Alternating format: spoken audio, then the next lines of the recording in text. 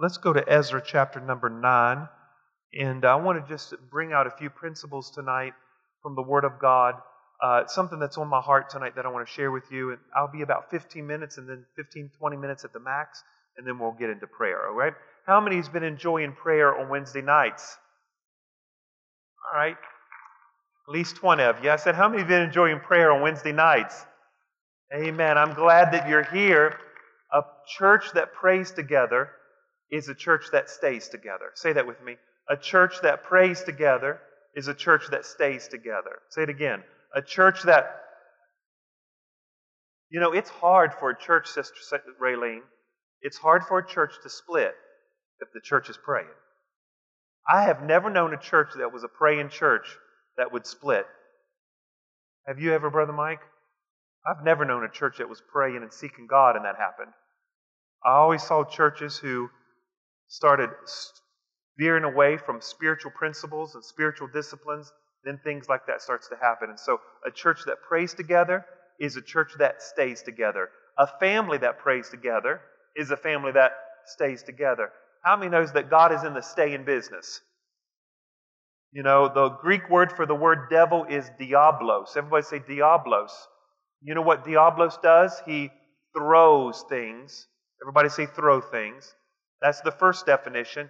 There's a second word it also means. It means to scatter. Scatter.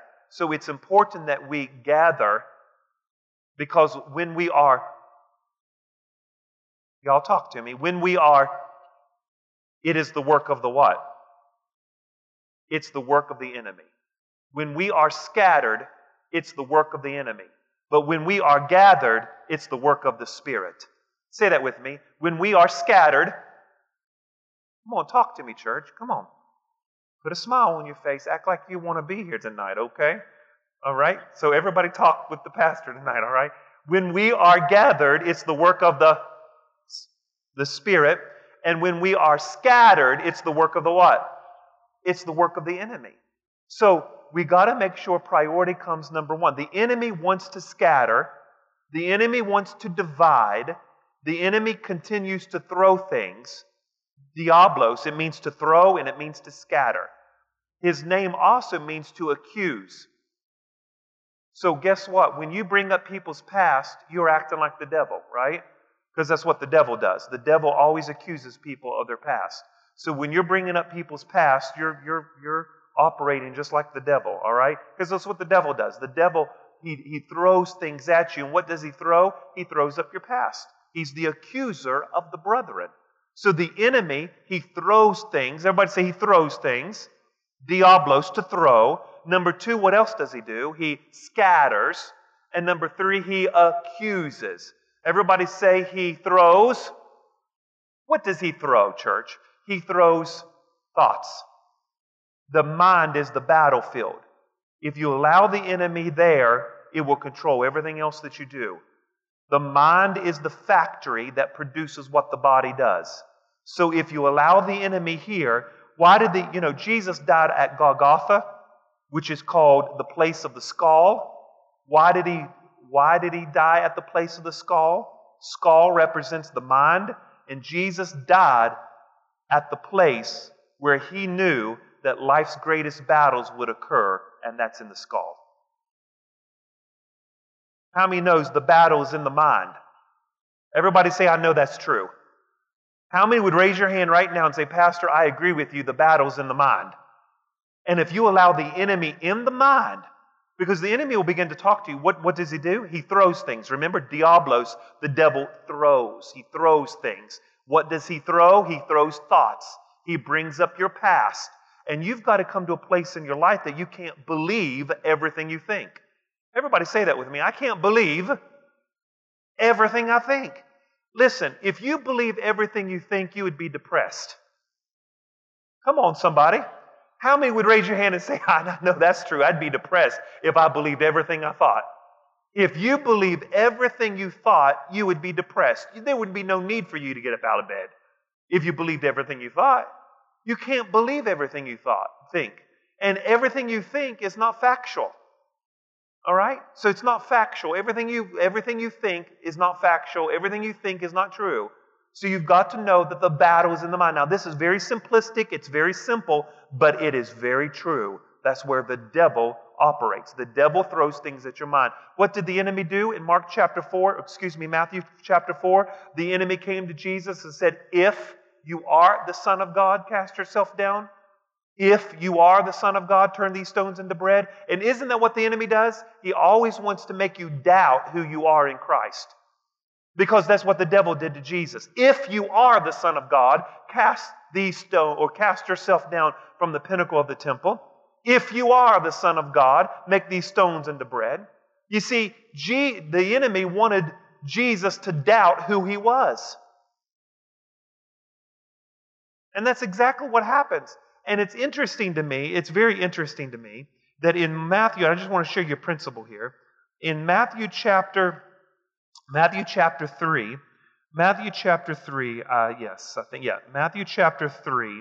and I want you to see what happens here. Matthew chapter 3 and verse number 16. Look at it. Matthew 3 verse 16. When Jesus started his public ministry in Galilee, when Jesus is 30 years old, at the beginning of his ministry, something happened to Jesus. Jesus goes to a river named Jordan. His cousin is John the Baptist there. And John the Baptist performs a baptismal ritual on Jesus. Jesus comes up out of the water. Now, Jesus doesn't need to be baptized, but he did it for our example. Matthew chapter 3, verse 15, permit it to be so now, for thus is fitting to fulfill all righteousness. All right? So Jesus did it for our example. But notice what happens in the baptismal ritual where Jesus is baptized. He's baptized, he comes up out of the water, and the Bible says the heavens opened, and he saw the Spirit of God descending like a dove upon him. Verse number 17, and then guess what happens? He hears a voice saying, "This is my beloved Son, in whom I'm well pleased." Now stop here. Now I want you to notice what the devil does. The very first thing that happens in Jesus' ministry, now don't lose me, church. The very first thing that happens in Jesus' ministry is that Jesus receives validation from the Father. Everybody say amen. He receives validation from the Father. The very first thing that happens in Jesus' ministry is that he receives validation from the Father. Even before he turns water into wine, before he performs the first miracle, before Jesus raises the dead, before Jesus does exorcisms, before Jesus does any miracle, he receives validation from the Father. And the Father says, "This is my Son, and I'm very well pleased in him." That's the first thing that happens. And guess what happens, church? After Jesus receives validation from the Father, that's the very first thing that happens. Jesus receives validation from the Father, and the second thing that happens is the validation is tested. Am I right about it? Because look at it, Matthew chapter 4, the validation is tested. Matthew chapter 4 and verse number 3. Matthew 4 verse 3. Look what the scripture says. Matthew chapter 4 and verse number 3. Now, when the tempter came to him, he said, "If you are the Son of God." Stop. What was the first thing that happened in Jesus' ministry? He was validated from who? Talk to me, church. He was validated from who? God. And what did God say? "This is my Son, in whom I'm well." That is in chapter 3. The very first thing that happens after Jesus is baptized is the enemy comes to him and he starts to put question marks over his validation and says, "If you are the Son of God, command these stones to be bread." Let me tell you something, church. When he calls you, the very first thing that you need to experience in your relationship with God is you need to feel validated from the Father. You need to make sure you know who you are in Christ. Because if you don't know who you are in Christ, then you will fall at everybody's feet begging for validation and acceptance from everybody else because you don't feel complete and you don't feel secure and you don't feel right, you don't feel validated, so you seek validation from everybody else. If you don't get validation from the Father, then I promise you the enemy's going to test that validation. All the time.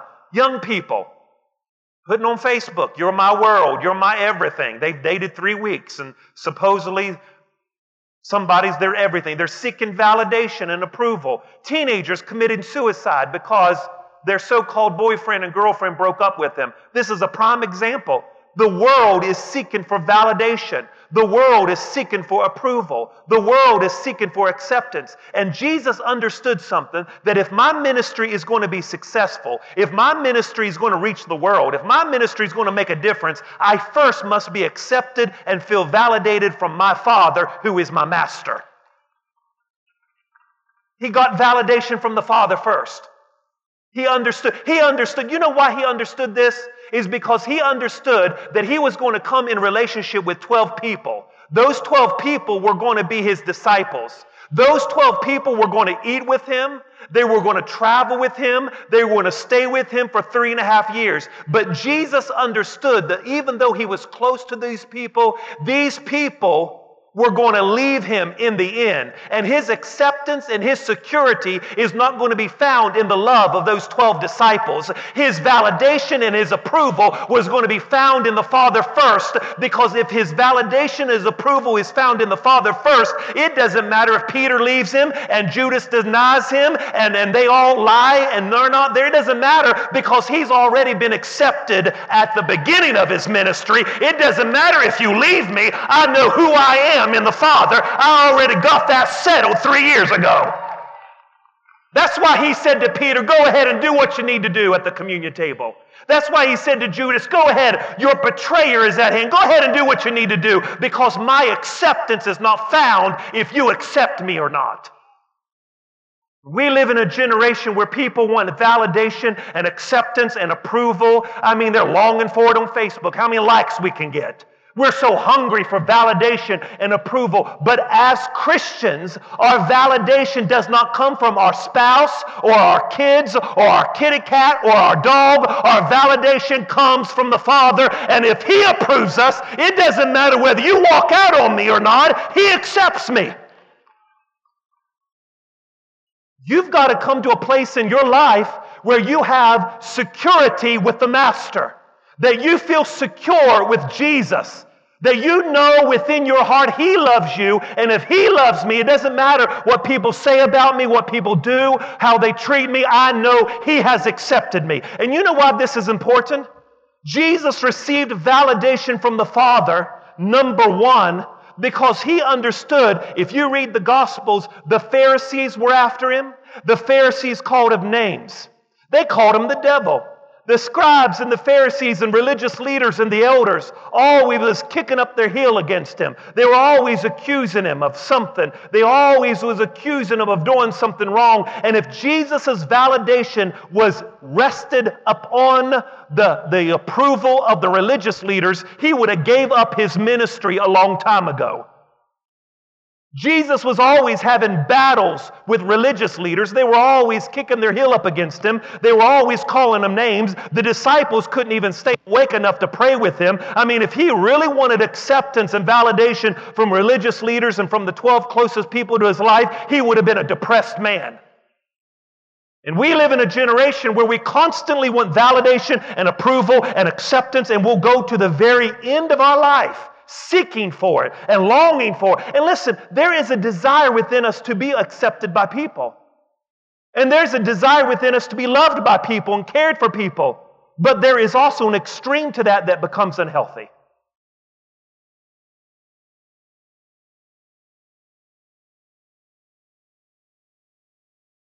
Read an article the other day. Somebody committed suicide, and you know, that's a horrible thing, and God help us. And I've had family members who've committed it, and that's a situation that we need to be very sensitive about and pray for families, and it's a very dark place that people get themselves in. But people commit suicide because of 3 things. Number 1, they feel unloved, unwanted. Number 2, they feel no self-worth. And number 3, they're not afraid to die. And if you could pass those 3 barriers, that's what happens to people. They don't feel loved. Feel like nobody loves them. No self-worth, number 2. Number 3, they're just not afraid to die. It's a very sensitive subject. Reading the other day, somebody committed suicide because they said, left a note because somebody didn't love them. I read stories. You saw stories on Facebook, pastors committing suicide, leaving notes behind for their churches. multiple pastors committing suicide. And what did they say in the note? Nobody cares what I do. People are disrespectful. People don't care the sacrifice I give. Week after week, day after day, it's not worth it. And you know, I could see that. It's discouraging to come to church and people act like they're not paying attention, and you know, you pray all week and study and give yourself to the Word of God, and people are just lackadaisical in the receptivity of the Word. I get that. I can sympathize. But to come to an extreme where you want to commit suicide, that's an extreme. But you see, the bottom line is that we put our validation in the approval of people. And that becomes such an extreme to people that it becomes a bondage to them.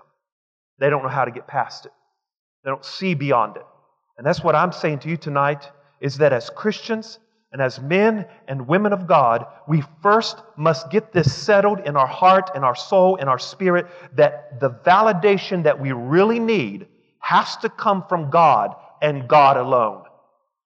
And when we get that settled, then the approval of people and the acceptance of people, although it's nice to have, but if we don't have it, it's not going to be as devastating. We got to first, and listen to Pastor, I don't know how you need to get it, but you have to get it. Whether you got to wrestle it in prayer or quote scripture or pray about it, but there comes a garden experience in your life where you come to a place in your life where you reprioritize your life, and you come to a place in your life where you say, listen, my priorities have been out. I've been seeking validation, approval from all these other places, and it's just causing me misery. I need to pull my life back into alignment. Jesus was validated from His Father first. And then right after that, the enemy comes to tempt Him. Says, if you are the Son of God, tempting Him after He just had an experience with the Lord. And throughout the whole Gospels, Jesus battled obstacles from religious leaders who didn't even think He was true. If Jesus' validation wasn't found in the Father and the approval of the Father first, He would have gave up. How in the world can you give your life to 12 men and in the end only one of them is standing at your crucifixion looking at you? Only one of them. Where's the other 11?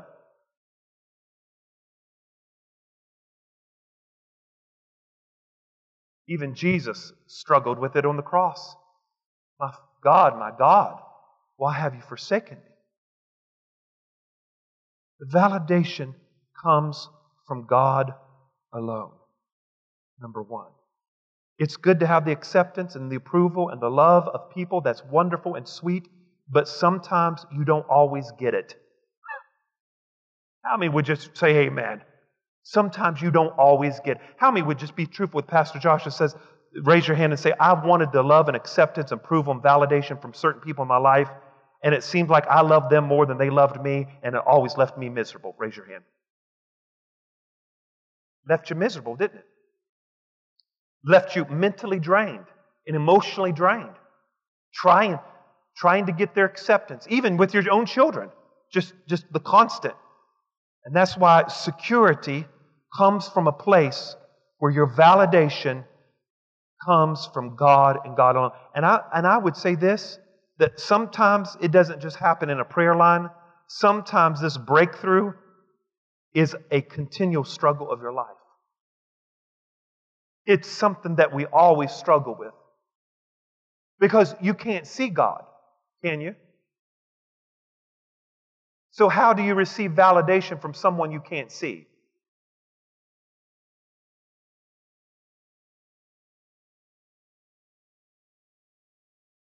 You can't see Him. I mean, at least you could put your arm around me. At least I could feel as though you accept me. But how do I feel accepted by God? How do I feel validated by God when He's not in a visible form here? You ever thought about it? I mean, how does that happen? Yes, it's through faith, obviously. Yes, it's through the submission of our lives to the principles and precepts of the Word of God. Yes, that's a part of it. But do you know that sometimes being validated from the Father happens in a process of prayer? That you seeking after God is like a lover seeking after someone that they are pursuing. It's this, you're seeking because you desire validation. Can we just switch our energy from trying to get everybody to appease us and approve of us and love us? Take that type of energy and can we channel it through prayer and seek after God? And let's see if that seeking will produce a feeling of acceptance. Do you think that's possible? And I would say this, that sometimes I think the reason why we don't really feel validated and accepted by the Father is because I don't know if we put enough time in prayer about it. I don't know if I think we've prayed about houses and cars and problems more than about ourselves. We have worked so hard in life that we haven't worked on ourselves. The job that you have, they don't care anything about you. You quit tomorrow and they're going to find somebody else to replace you. You can't find your validation in your job. It's wonderful to have a spouse that loves you and they should validate you and love you, but something could happen to them tomorrow. And there's multiple stories where then you end up by yourself. It's good to have the acceptance and approval of your children, but you know and I know that doesn't always happen. Give to them and love them, and they turn around and hurt you.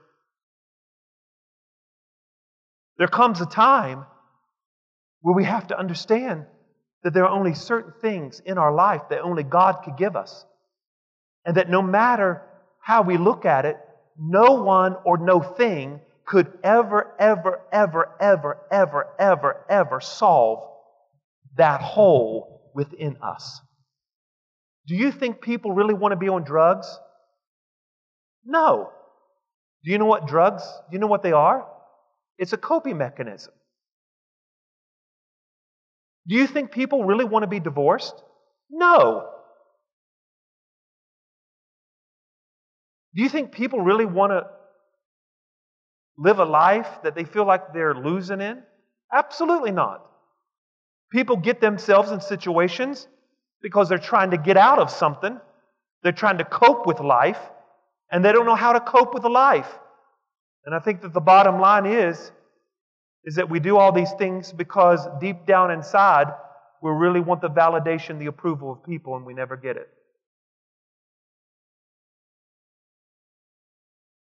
I've counseled many people sitting there in front of me, years of ministry. I was hurt by my parents, hurt by this, hurt by that, and I sought all my life trying to be loved. It's common. If you look at the Scripture, Jesus started His very ministry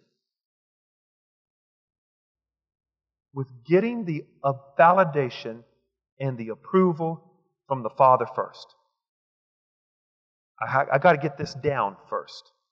If I can get this down first, I could survive Judas betraying me. If I can get this down first, I will survive Peter's temper. If I can get this down first, I could survive all of them leaving me. If I can get this down first, I could survive the Pharisees and Sadducees calling me names and even calling me the devil. Even when I'm doing something good, I could survive it if I can know that He has accepted me and He loves me, He approves of me. If I really know that, then I'm going to be able to mentally, emotionally, and spiritually cope with the rejection and denial of the people who are closest to my life.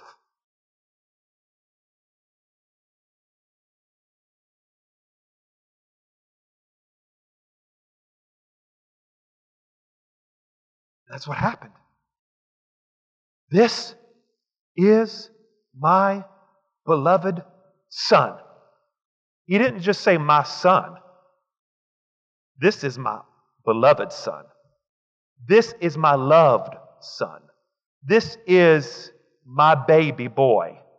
This man belongs to me. You know, my pastor, Jimmy Patillo, every time he comes to this church, he's always bragging about how much he loves me. You know that. Always. How much he loves me.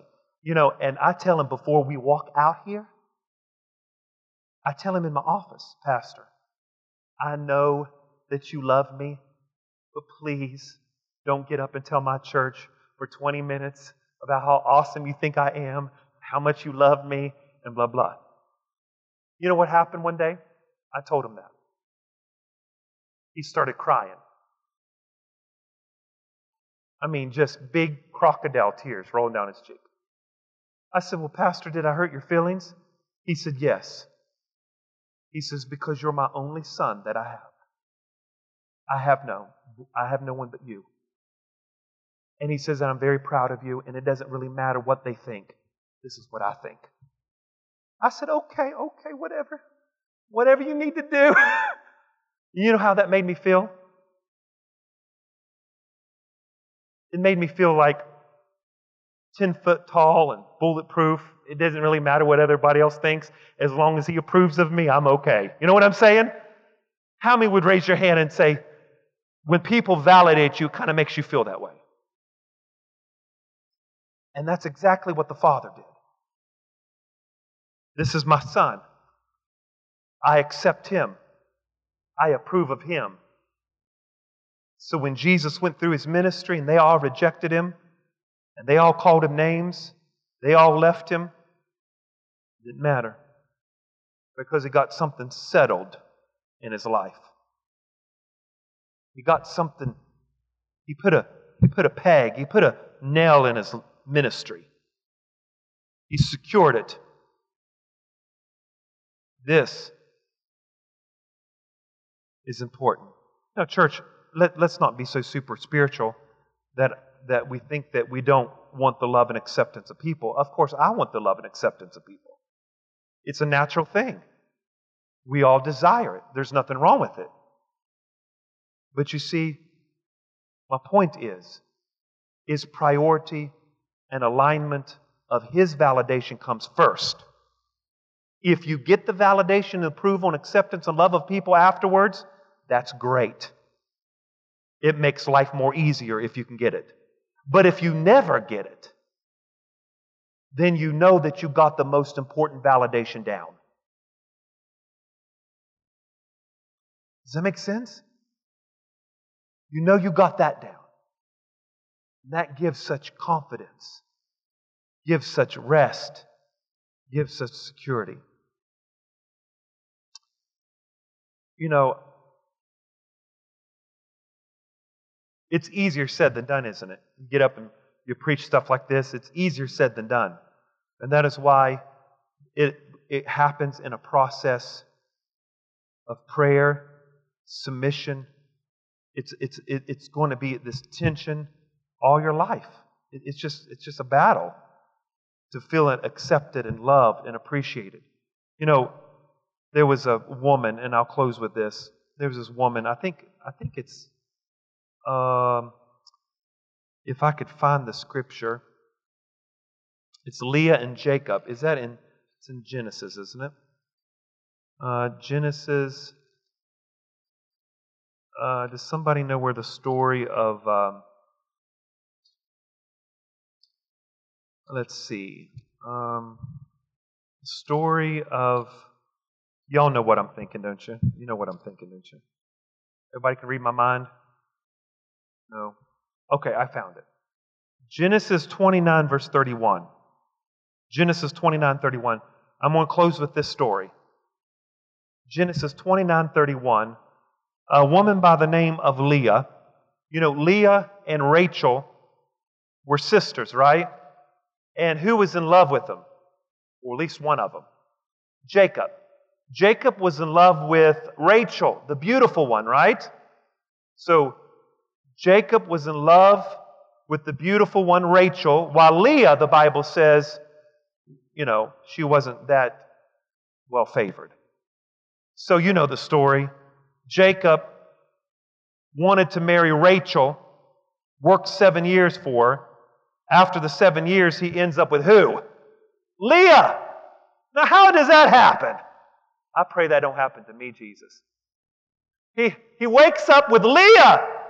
Now how does that happen? Well, Jewish custom, when a woman was getting married, she was heavily veiled, and it's nighttime. They didn't have electricity. All right? So when they went in to consummate the marriage, he couldn't see her face. There's no electricity. He wakes up the next morning and discovers, it's not the woman that I wanted. So guess what? Jacob says to his father-in-law, "Hey, dude, you messed me over." And you know what his father-in-law said?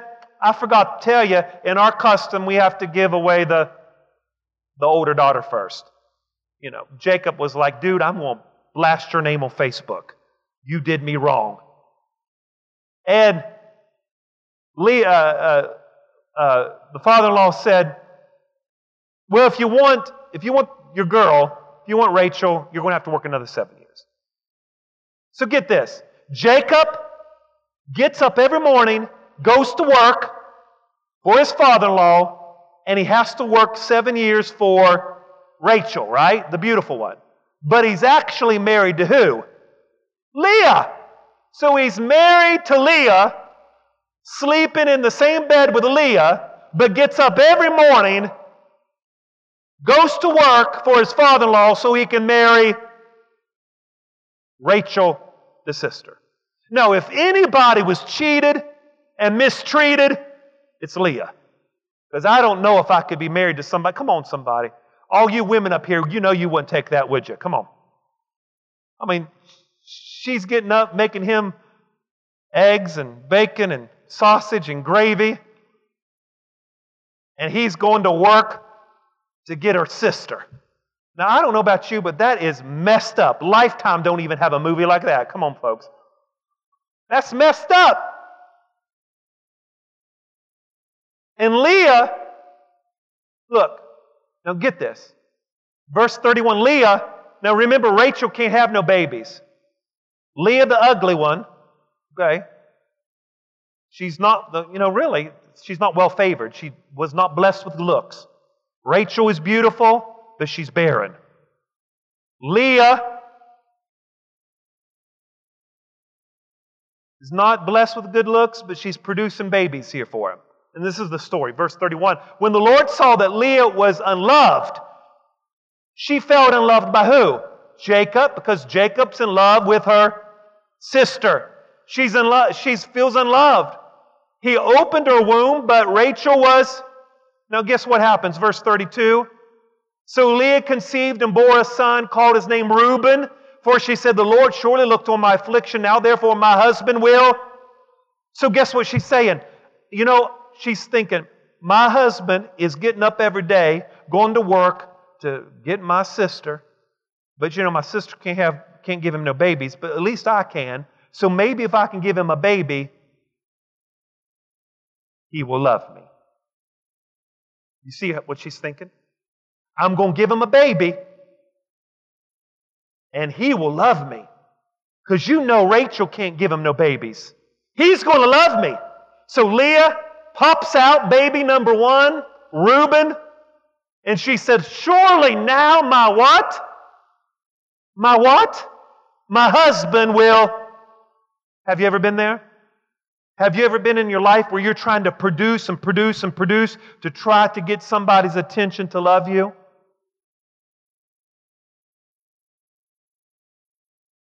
Well, it didn't work. So Leah thought to herself, well, baby number one didn't work, and that didn't get his attention, so guess what? I'm going to have him another baby. Verse 33. Then she conceived again and bore a son. Here's number 2. And she said, "Because the Lord has heard that He has therefore given me a son," and called his name what? Simeon. So she has Reuben, she has Simeon. She's like, I'm going to have him another baby, and now maybe he'll love me. Verse 34, well, that didn't get Jacob's attention. So she conceives again. Isn't that what we do? When we want validation, approval from people, and they're not giving it to us, guess what we do? We just keep trying, keep trying, keep trying, keep trying, wear ourselves out to try to get their approval, and it doesn't work. Because she conceived again, she bore a son and said, now this time, now her attitude's changing. Now she says, surely this time my husband will be what? What? Attached to me. You know what she's thinking? There is no way under heaven my husband's going to leave me for my sister when he finds out I have 3 children. How are you going to walk out on me and go up the street and live with my sister when you have 3 babies? Dude, you're going to stay right here up in this house and help me take care of these babies. That's what she's thinking. Surely he's going to attach himself to me. Surely he's going to love me. So she called his name what? Levi. So she has 3 sons. And guess what Jacob does? Does Jacob pay attention to her? Come on, church. Does he pay attention to her? No. Doesn't pay attention to her. Verse 35. Something happens to Leah. I'm about to shout on this Wednesday night.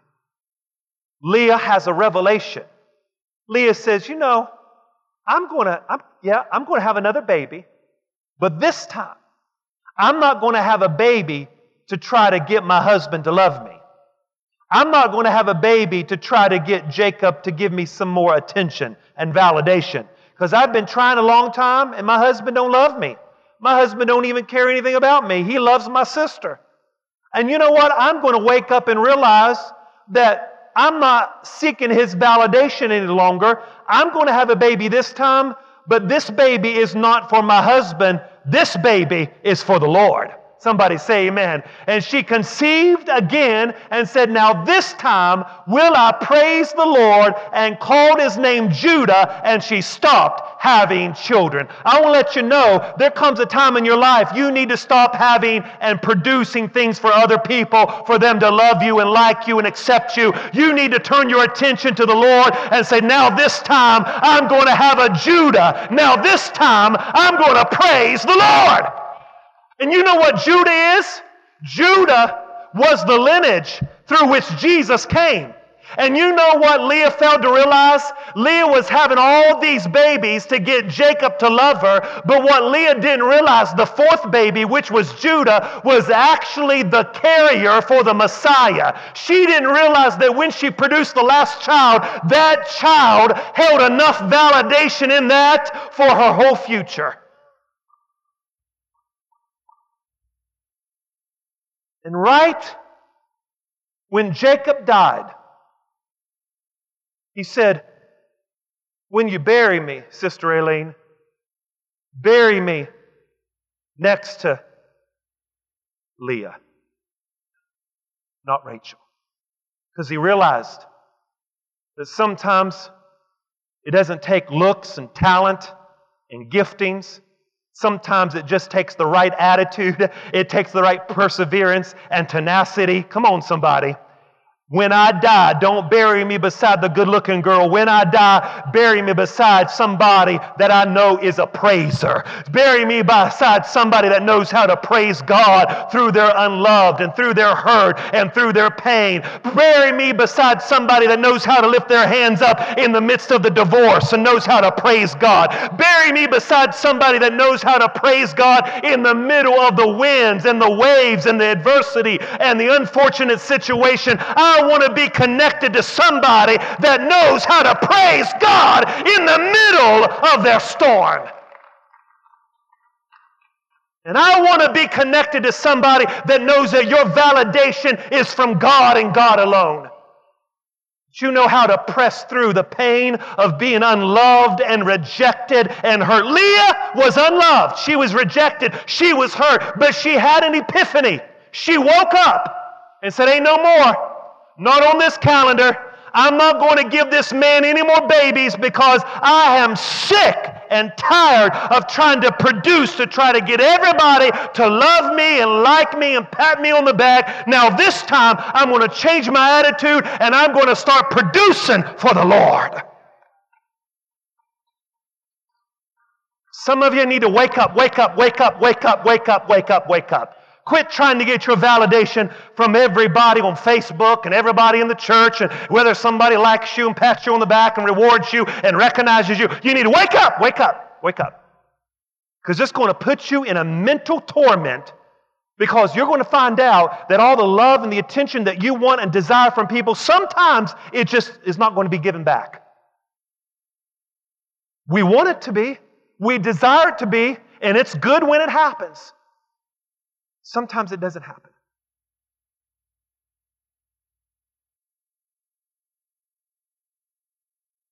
It doesn't happen.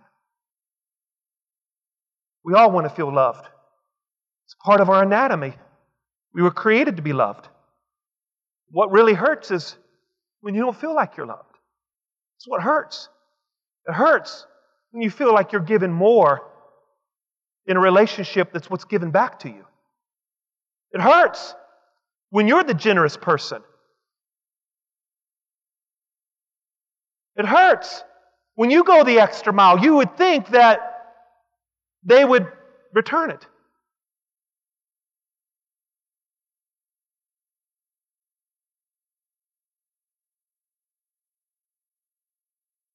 hurts.